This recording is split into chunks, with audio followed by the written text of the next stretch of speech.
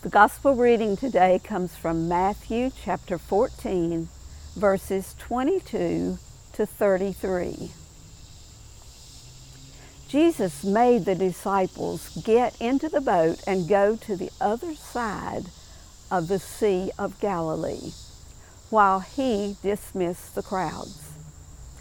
And after he had dismissed the crowds, he went up the mountain by himself to pray. When evening came, he was there alone, but by this time the boat, battered by the waves, was far from the land, for the wind was against them. And early in the morning he came walking toward them on the sea. But when the disciples saw him walking on the sea, they were terrified, saying, "It is a ghost." And they cried out in fear. But immediately Jesus spoke to them and said, "Take heart. It is I. Do not be afraid." Peter answered him, "Lord, if it is you, command me to come to you on the water."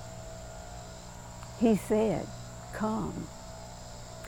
So Peter got out of the boat, started walking on the water, and came toward Jesus.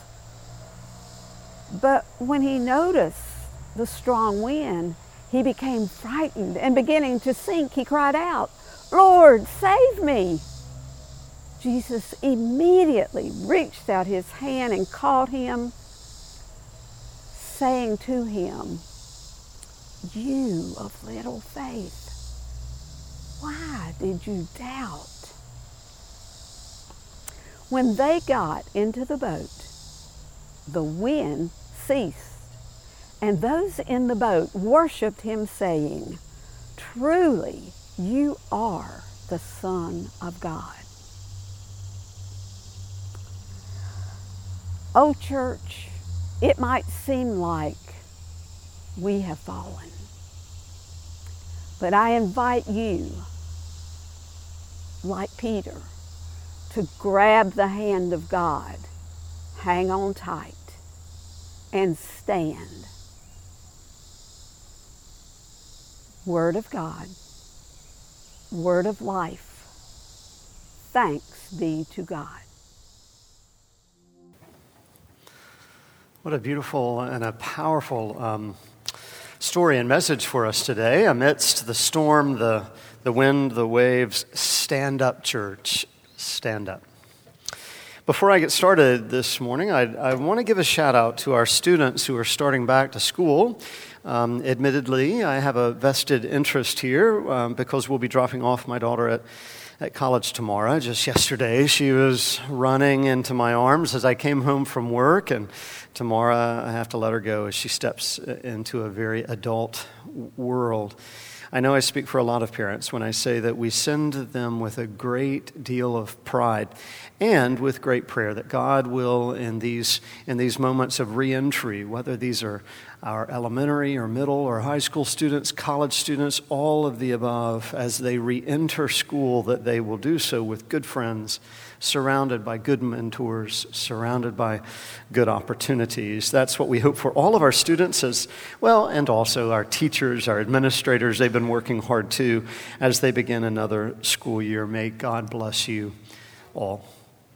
And you have probably noticed that Pastor Laura is back after a terribly tragic and difficult, challenging 4.5 weeks away, walking with her mom through what should have been a somewhat routine surgery, complications, of course, during that surgery, a long period of fighting for her life, only then to finally bid her farewell. Last Saturday was the funeral service for your mom, Sharon, who visited with us so often, and we felt like we had gotten to know her so well. The service was held at St. John's Lutheran Church in Knoxville, Tennessee, where Pastor Laura grew up. Well, they have now returned, Laura and her family, to Salisbury after this prolonged nightmare. When on many, many different occasions, I'm sure you felt like you were the one who was sinking into the sea of despair.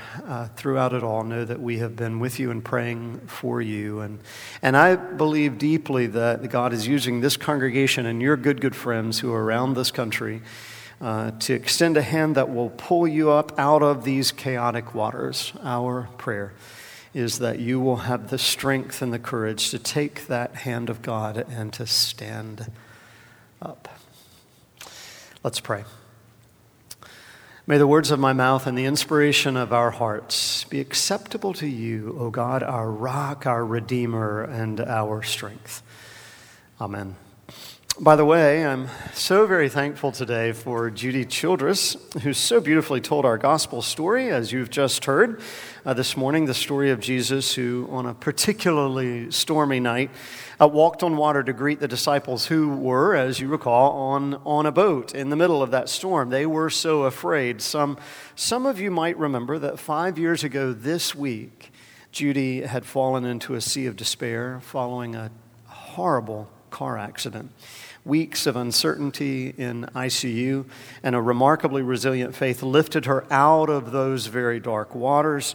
That Judy tells this particular story today, precisely 5 years later. Well, it's more than just significant, it's miraculous.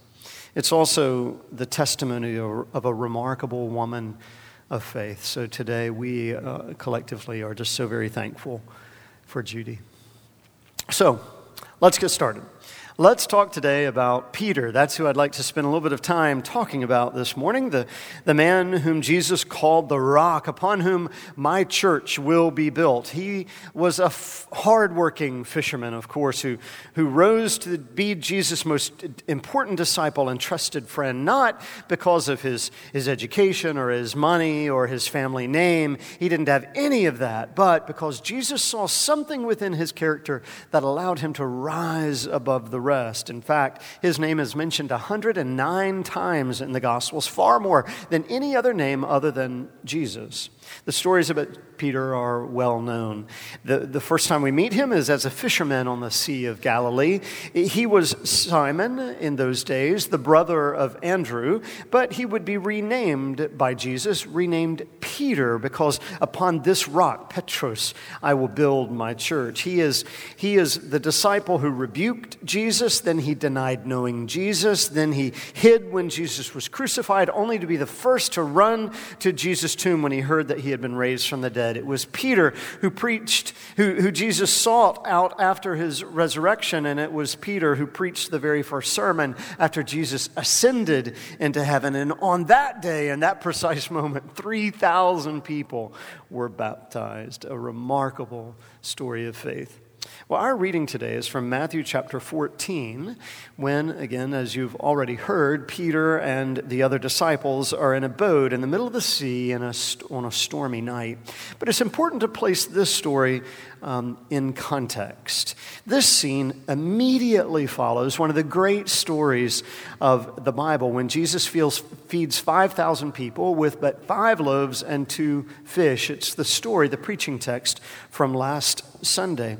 But now it's the end of that day, and Jesus, all the crowds are exhausted, they're tired. Jesus has sent them away to their own towns and villages, and it's just Jesus and the disciples. So he sends the disciples likewise. He sends them away on a boat to the other side of the Sea of Galilee. It should have been only an 8-mile trip, really not all that long, especially for fishermen who knew those treacherous waters, occasionally treacherous waters. But that's when the drama begins. As they enter the boat and go out upon the sea, and Jesus removes himself to spend time in prayer. Because you see, a storm overtakes the boat. For what appears to be almost 6 hours, or at least 6 hours, this storm battles this little boat, the wind and the waves. The disciples, they are worn out, they are tired. At this point, when the real drama begins, it's about 3 a.m. in the middle of the night, and suddenly Jesus appears. Well, they don't know that it's Jesus. He's walking toward them, or what looks to be a ghost, they assume as a ghost is walking toward them. But when they do finally discover that it's Jesus, it's Peter who quickly asks if he can come to Jesus on the water. So Peter gets out of the boat. Keep that in mind. Peter gets out of the boat and he walks toward Jesus until he looks down at the sea below, that crazy, that chaotic sea, the wind, the waves, feels them all around him. He feels the nervousness, the chaos of it all, and he loses confidence and begins to sink. Jesus reaches out his hand. "Why did you lose faith?" he asks. He lifts Peter up out of the water, and the disciples in the boat stand in amazement and wonder. Scripture says they immediately begin to worship God, which is what we are doing now and why we gather now, right? Because those disciples in those very moments, they reflected upon the goodness, the power, the majesty of God. They could do nothing but fall on their knees and worship God, which is what we do every time we gather together, as we reflect, as we remember, as we recall the majesty of God. What else can we do but sing his praises? It's a great story, remarkable story. And there are two quick things that I'd like to lift up about this very story. One is, it seems to me that it's easy for some reason to criticize Peter for losing faith. That seems to be the subtext of almost every part of Peter's story. At some point he falters, he stumbles, he loses some part of his faith, or perhaps he's just too confident in who he is. Somehow he's stumbling always. And even in this moment, it's Peter who gets out of the boat and he walks to Jesus, and then he looks around him. He gets nervous by everything, and he falls, he fails. And it's easy to focus our attention on Peter's failure in this story, but don't forget, at least Peter got out of the boat. I mean, think about it. Nobody else did. They stayed. They didn't risk it. Only Peter did. Why? Well, you tell me. When it's stormy out, what keeps you from getting out of the boat of your perceived security in this world and in your life?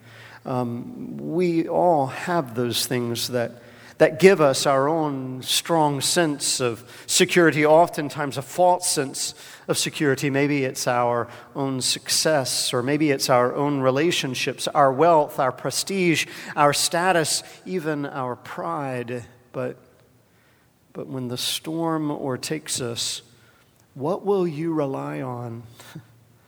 An earthly boat or the Prince of Peace? The boat of your success, your wealth, your pride, or Jesus, who is your good shepherd? Peter got out of the boat because he trusted Jesus more than anything else. What about you? At the end of the day, who do you trust? Number 2.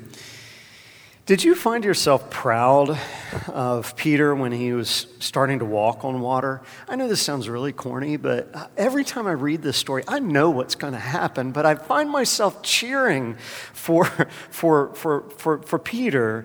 I mean, I know it's not going to happen, but I just sort of want the story to change or shift every time I read it, as if maybe he's going to keep on walking, that this time maybe Peter's not going to sink. He's going to keep on walking all the way to Jesus, all the way into Jesus' embrace. I want to call out, you can do this, Peter. This time, I know it. You can make it. I can remember Anna's very first swim meet like it was yesterday. It was the 25-yard freestyle, Stonebrook Swimming Pool, Winchester, Virginia. Just one length of the pool, that's all it takes. She's maybe, 5 years old. Everybody at the pool was cheering for her and all the other girls who 5, 6 years old maybe that were swimming in that particular race. You can do this, we were all saying. Keep going, you're going to make it. Which I believe is precisely what Jesus was thinking as he watched Peter walk across the water. You can do this, Peter. I know you, Peter. I know everything about you, Peter. I know that you can make it. Keep going. When Peter got nervous and began to sink, as we all do every now and then, come on, don't be ashamed to admit it. When we lose confidence in ourselves, when we start to listen to the voices within us or the voices around us that try to convince us that we can't do it, that we're not good enough, when we give up or when we fail, the voice I want you to hear is the voice that we often don't hear. It's the voice of Jesus encouraging us and cheering us on. Sure, in the story, Jesus says, "Oh, you of little faith, why did you doubt?" And we assume that Jesus is asking Peter, "Why do you have such little faith in me?" But it could also mean, "Oh, Peter, why did you lose faith in yourself?" I have every confidence in the world in you, Peter. Why don't you have confidence in yourself? It seems to me that that's the point. I mean, come on, absolutely, this is so very true. Faith in Jesus is important. But what about Jesus' faith in us? I want to ask you a question. Do you believe that God believes in you? Rob Bell once offered a benediction at the end of one of his talks, and he said this: "May you believe in God, but may you come to see that God also believes in you." And it's true, because when we do, it'll change your life. This God who isn't afraid of the storm, he isn't afraid of the chaotic waters of life. Come on, this story makes it abundantly clear. He joins us in those waters, encouraging us, holding us, loving us. Why? Because he believes in us.